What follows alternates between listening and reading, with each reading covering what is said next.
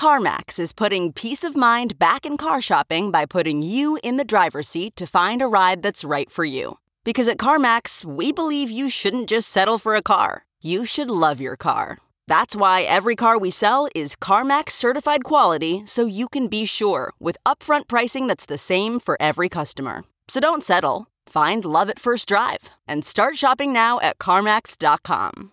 CarMax, the way car buying should be. Worried about letting someone else pick out the perfect avocado for your perfect impress them on the third date guacamole?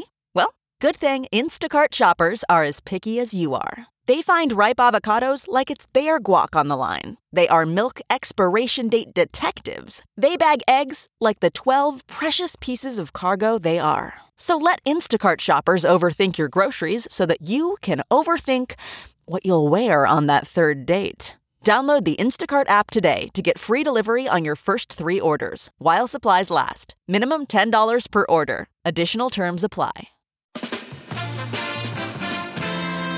Welcome to Hollywood and Levine. Here's Ken Levine. This is TV pilot season.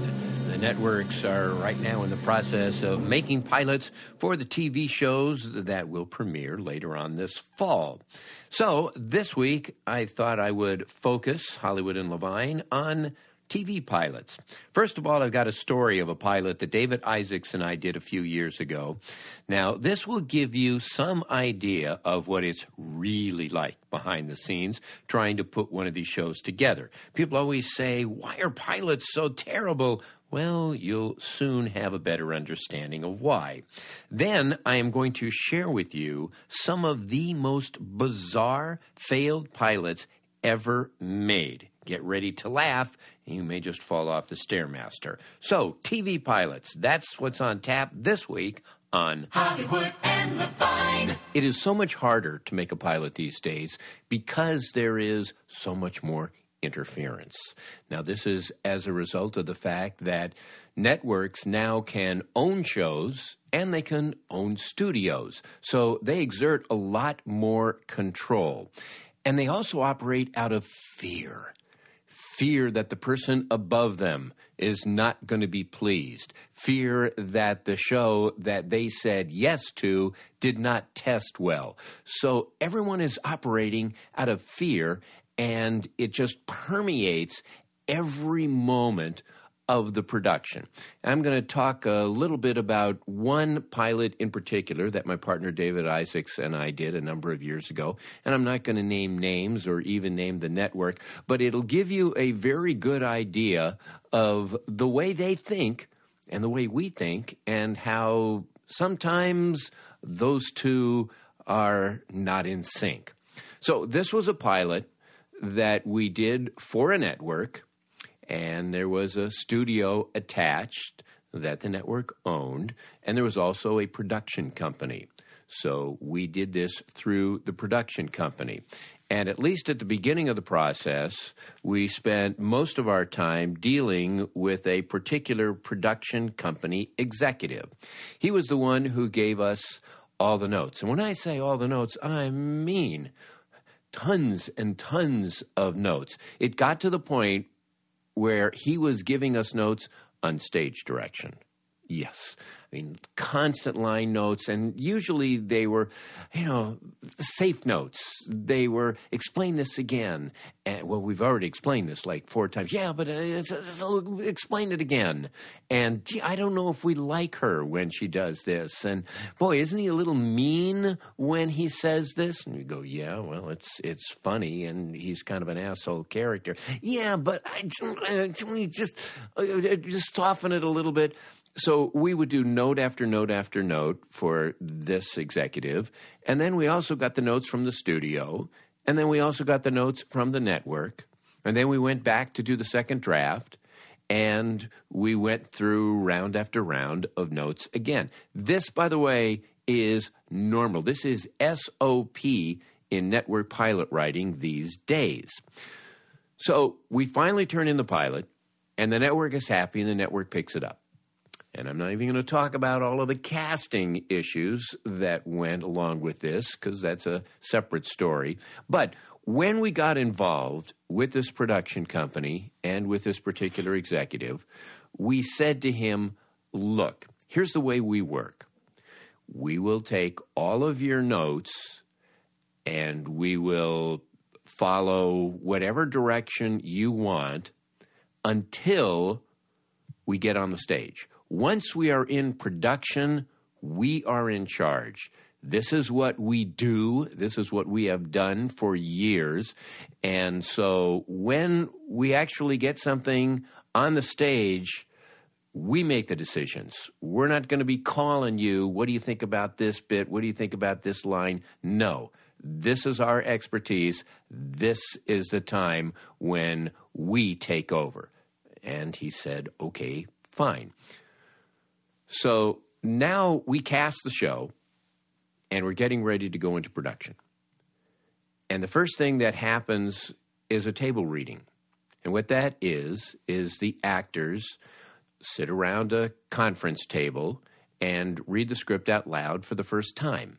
And it gives you a chance to get a feeling of the show, get a sense of what works, what doesn't work, whether or not the story tracks, whether or not a character falls out, whether or not somebody has all the funny lines and another character has nothing but questions, things that just pop out at you when you actually hear it out loud. And the network and the studios and everybody else is there in the room. Now, this used to be something that you could do in a conference room, because you would have the actors around the table, and then you would have chairs ringing the walls, and you would have another 10, 11 people, including the network and production people, etc., there listening. Well, now it's 40 people, 60 people, 100 people. And now, when you have a table reading, you don't do it around a conference table. It's now like the dais of the B'nai B'rith Man of the Year Award. Last year, when I helped out on a Carol Burnett pilot, we went to ABC, and there was the dais in this like ballroom, and there had to be no less than 250 people there. I have no idea what half of these people were doing or what their involvement was, but there had to be 250, maybe even 350 people. A lot of people, not like 10 or 11. But back then, we still had just the 10 or 11 suits in addition to the production people. So this production company executive comes to us a few days before the table reading, and he says, I think we should have a pre-table reading. And I said, what for? And he said, well, so that we can hear it first and we can kind of get a preview of the show before the network hears it. And I said, yeah, well, that's the purpose of the actual table reading. And he said, well, actors get fired. And I said, yeah, if they get fired, they get fired. If they get fired, it's generally because they're really nervous. And doing a pre-table reading for only 5 or 6 people is not going to alleviate their nerves in any sense of the word. He said, no, we have to do it. I said, oh, okay. We've never done it before, but we'll have a pre-table reading, and it will just be the actors in our office and the director and us. And this executive said, wait, no. I have to be in there with you. We said, no, you don't. This is production. Once we're in production, we run things. We will be the ones judging the script. And if you have a problem with that, fine, we just won't do a pre-table reading. We'll do a table reading the way we were scheduled to. And he wrestled with this for about 5 minutes and finally said, okay, you can do a pre-table reading. So we did. We gathered the cast the day before the table reading, and it was a very good reading, actually. And what we decided to do was go back through the script and then take out 90% of those niggly safe notes that the production company executive gave us. And so we go to the table reading the next day, and he goes, why did you change this and why did you change that? We said, it didn't work. We heard it. It just didn't work. Okay. So we have the table reading, and the table reading goes very well. So now it's on to production. We go to the stage, and the way this worked was that every day for about, I think, 4 days, the cast would rehearse all day long, and then around 4 o'clock, there would be a run-through, and the studio would be there one day, and after a couple of days, it was the big network run-through. So every day was kind of pressure-packed. And what we would do is assemble each night a small group of writers who we really trusted who would come in and help us rewrite. Now, way back in the good old days, way back in the 80s, you would get a lot of money for doing that job. I mean, when David and I had a year when we didn't have a pilot, and we were just going from one show to the next, working 1 day, working 2 days, working 3 days, and we made an awful lot of money doing that. Well, eventually, the studios decided, nah, that's an extravagance. We're going to cut out all of the money for consultants. But you still needed people, right? So then showrunners would just ask their friends as a favor, would you come in and help out for a night or two?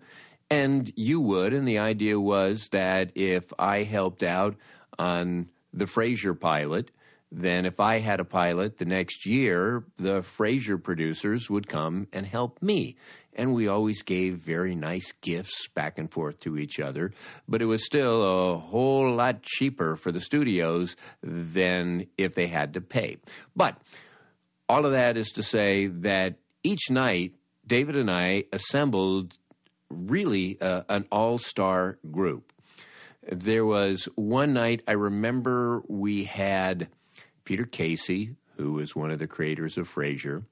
We had Bill Steinkellner, who was one of the showrunners of Cheers during the later years, and a very funny guy. Dave Hackle, who was the creator and showrunner of Becker and also worked on Wings and Frasier. And we had Robin Schiff, and I think we had somebody else. We had Steve Levitan, who is the co-creator of Modern Family. And so we're all gathered for the run-through, and one of the Fox development people comes up to Robin Schiff and says, I should know who these people are, but I really don't. And Robin says, well, let me make it easy for you. If you were paying these people what you used to pay in the past, this is $1 million. That's who these people are. Anyway, we have our run-throughs, and they go pretty well. Now it's time for the network run-through. This is, I think, 3 or 4 days into the process. And the network run-through goes very well.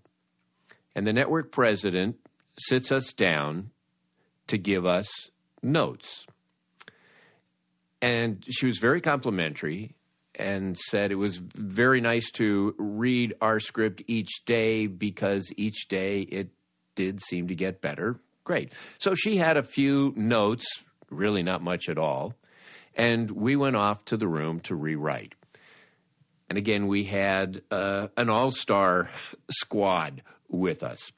So it took us maybe 45 minutes to do all of the network notes. I mean, it was still now like 6:30. And I remember saying, is everybody really satisfied with the end of the final scene? Because it kind of bugs me. I don't know if we've got it yet. And they all kind of went, yeah, well, yeah, it's okay, maybe. And we said, look, it's early. Let's pitch on it. And we did. And we pitched on it, and somebody came up with a better idea. So we wrote that new scene. We still got out of there like at 8 o'clock at night. We write that new scene, script gets sent out, and we go off for the night. I arrive in the office at 9 a.m. the next morning, and the phone lights up immediately. And I get on the phone, and it is the production company executive, and he is apoplectic. What did you do? He was just, his head was just exploding. So, what do you mean? And he says, well, you changed the last scene. Yeah. Oh, why? Why would you do that? I said, well, because we didn't feel that the last scene worked. We felt we needed to do something else. And he goes, well, the network president didn't have a problem with it. And I said, yeah, but we did. We didn't think it was good enough. Do you really think this is going to work? I said, I don't know. I don't know, not until we see it. For all I know, this may be much worse. And he goes, all right, I'll make you a deal. You can do this new scene for the run-through today, but if it doesn't work, you'll go back to what you had. And I said to him, first of all, we don't make deals, okay, on scenes. Secondly, like I said, this new scene may not work. And if it doesn't work, we'll go back and think of something else, and there will be a new scene tomorrow. And if that new scene doesn't work, there will be a third scene the day after. But we are not going back to the old scene. That's dead. Forget about it.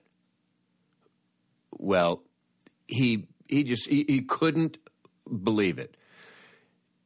Actually, the scene did work really well. The new scene did work just fine. The show didn't get on the air. Oh, there was some more interference, and this came... I love this. Okay, they had to approve the set dressing. By that, I meant the props. They had to approve the chairs in the living room.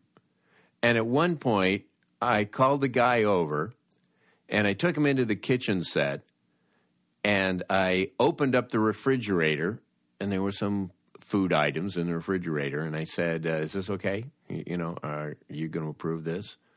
And he goes, what do you mean? I said, well, there is a very brief moment in the kitchen scene where one of the characters opens up the refrigerator, and you might, maybe, depending upon the camera angle, see the contents of the refrigerator for 2, 3, maybe 4 seconds. And what he does is peer into it and study the contents, and then he goes, okay, this is fine. He didn't realize that it was a joke. It was that kind of thing. And when you are filming the show now, this is a multi-camera show, by the way, and when you are filming the show, after every scene, it's like you are swarmed by people with notes. Network people, studio people, people I've never even seen, like 14 people, and they all just descend upon you, and they're all giving you notes at once. It was just maddening. Absolutely mad. Well, I think we need a close-up. I think we need a two-shot. I don't know. Was his hair okay? We had a studio executive once, and he was a great executive, but he had hair notes. He didn't give notes so much about the actual contents of the scripts, but he was like obsessed with characters' hair. I think that hair on top of his head is like a little too helmet-like, and, should her hair fall over her shoulders like that? Hair notes we're getting. So, needless to say, this is what everybody goes through. And look, David and I have been doing this a long time, long enough that we feel we're able to do some pushback.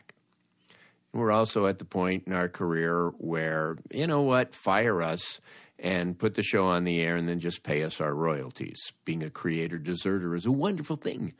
But if you're starting out, if you're early in your career, you really can't afford to do that much pushback, because if you do, then they're going to say, well, you're difficult to work with, and it's going to be harder to get pilots. Like I said, David and I were in a position where we really didn't care. And here's the thing. If the show doesn't go, you, the writer-creator, gets blamed. Even if you do all of their notes, even if you cast the person they insist upon and that person just kills the project, you get blamed. And my feeling is, since you're going to get blamed anyway, you might as well do it your way. That's just a look into the process of a typical television pilot. I'm going to go take a Valium, and I'll be back after this.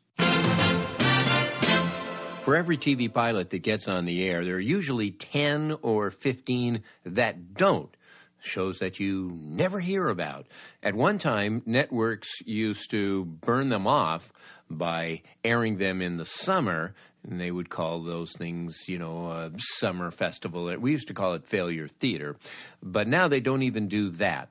And so all of these pilots that were made now just sit on shelves somewhere, and no one's the wiser until a writer named Lee Goldberg wrote a book called Unsold Television Pilots, 1955 to 1989. This is a thick book. This is like a brick, but it is great bathroom reading, and you can just peruse this thing, and you're just going to scratch your head at every page at some of the unbelievable pilots that got purchased and got made and did not get on the air. And so what I thought I would do is give you some of the highlights.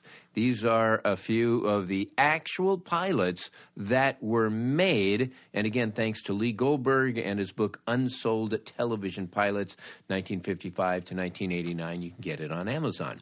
Okay, here's one, Danger Team. This was on ABC, 1990. Kathleen Beller plays a bookkeeper turned private eye who solves crime with the help of 3 animated clay figures. All right, sounds promising, certainly. Another ABC show, Good Against Evil, 1977. Dak Rambo is a writer who happens to fall in love with Satan's girlfriend. God, don't you hate it when that happens? High Risk. This is another ABC show. Great development at ABC. 1976. 6 former circus performers team up to solve crimes. Personally, I think a better title might be Justice Day Soleil. But there is Judge D, also at, you guessed it, ABC, 1974, starring Kai Day. And he's the guy who played Wofat on the original Hawaii Five-0. Well, Kai Day is a roving judge in 7th century China, deciding right and wrong and solving crimes.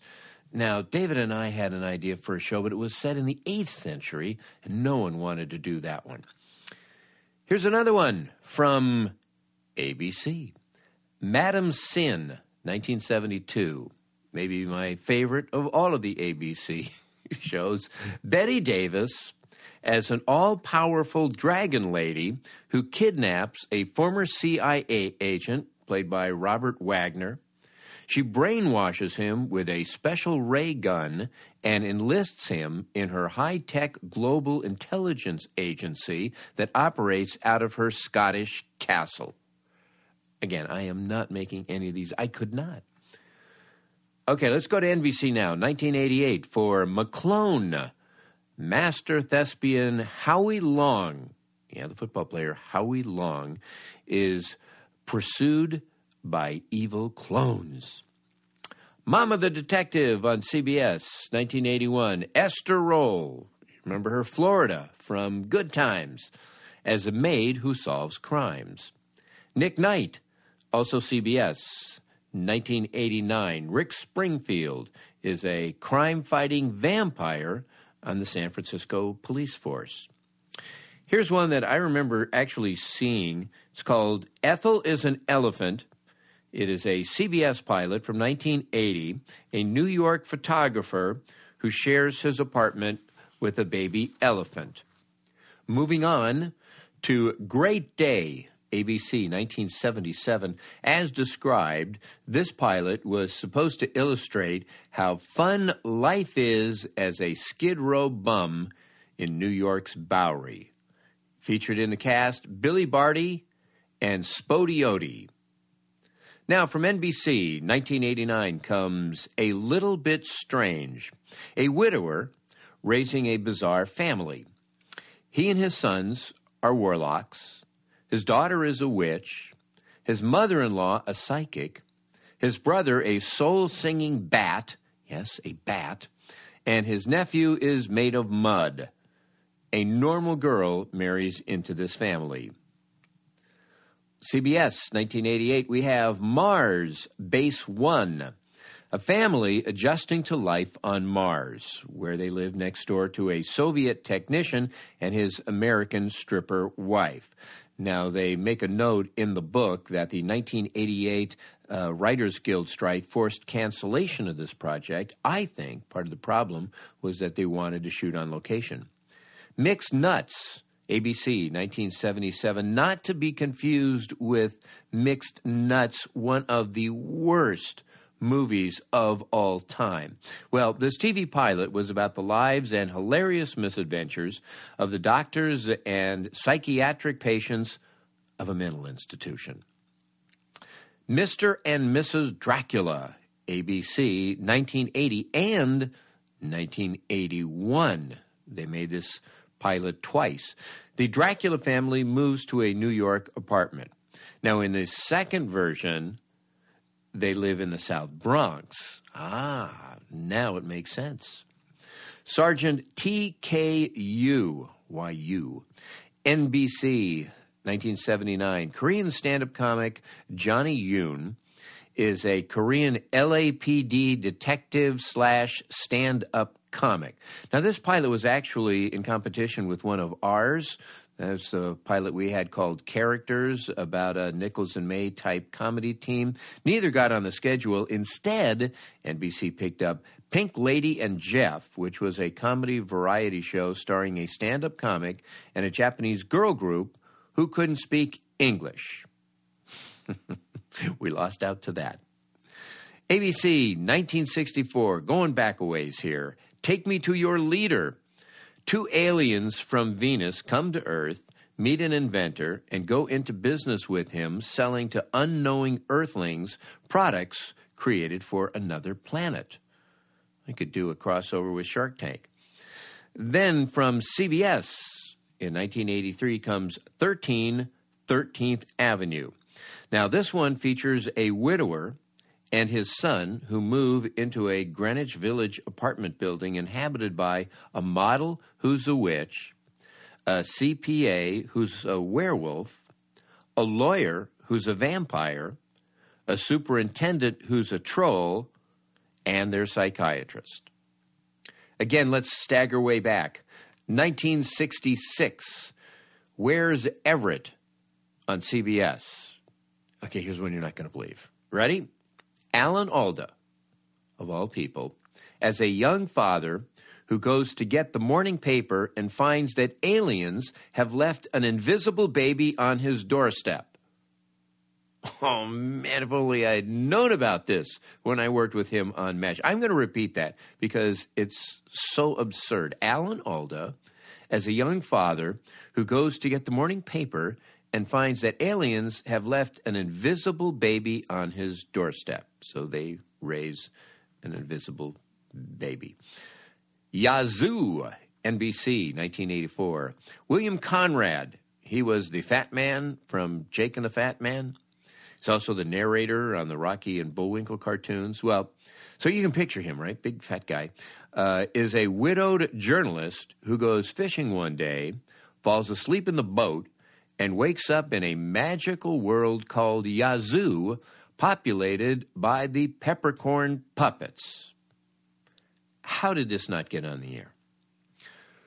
Let's go to 1983 and an entry from CBS called After George.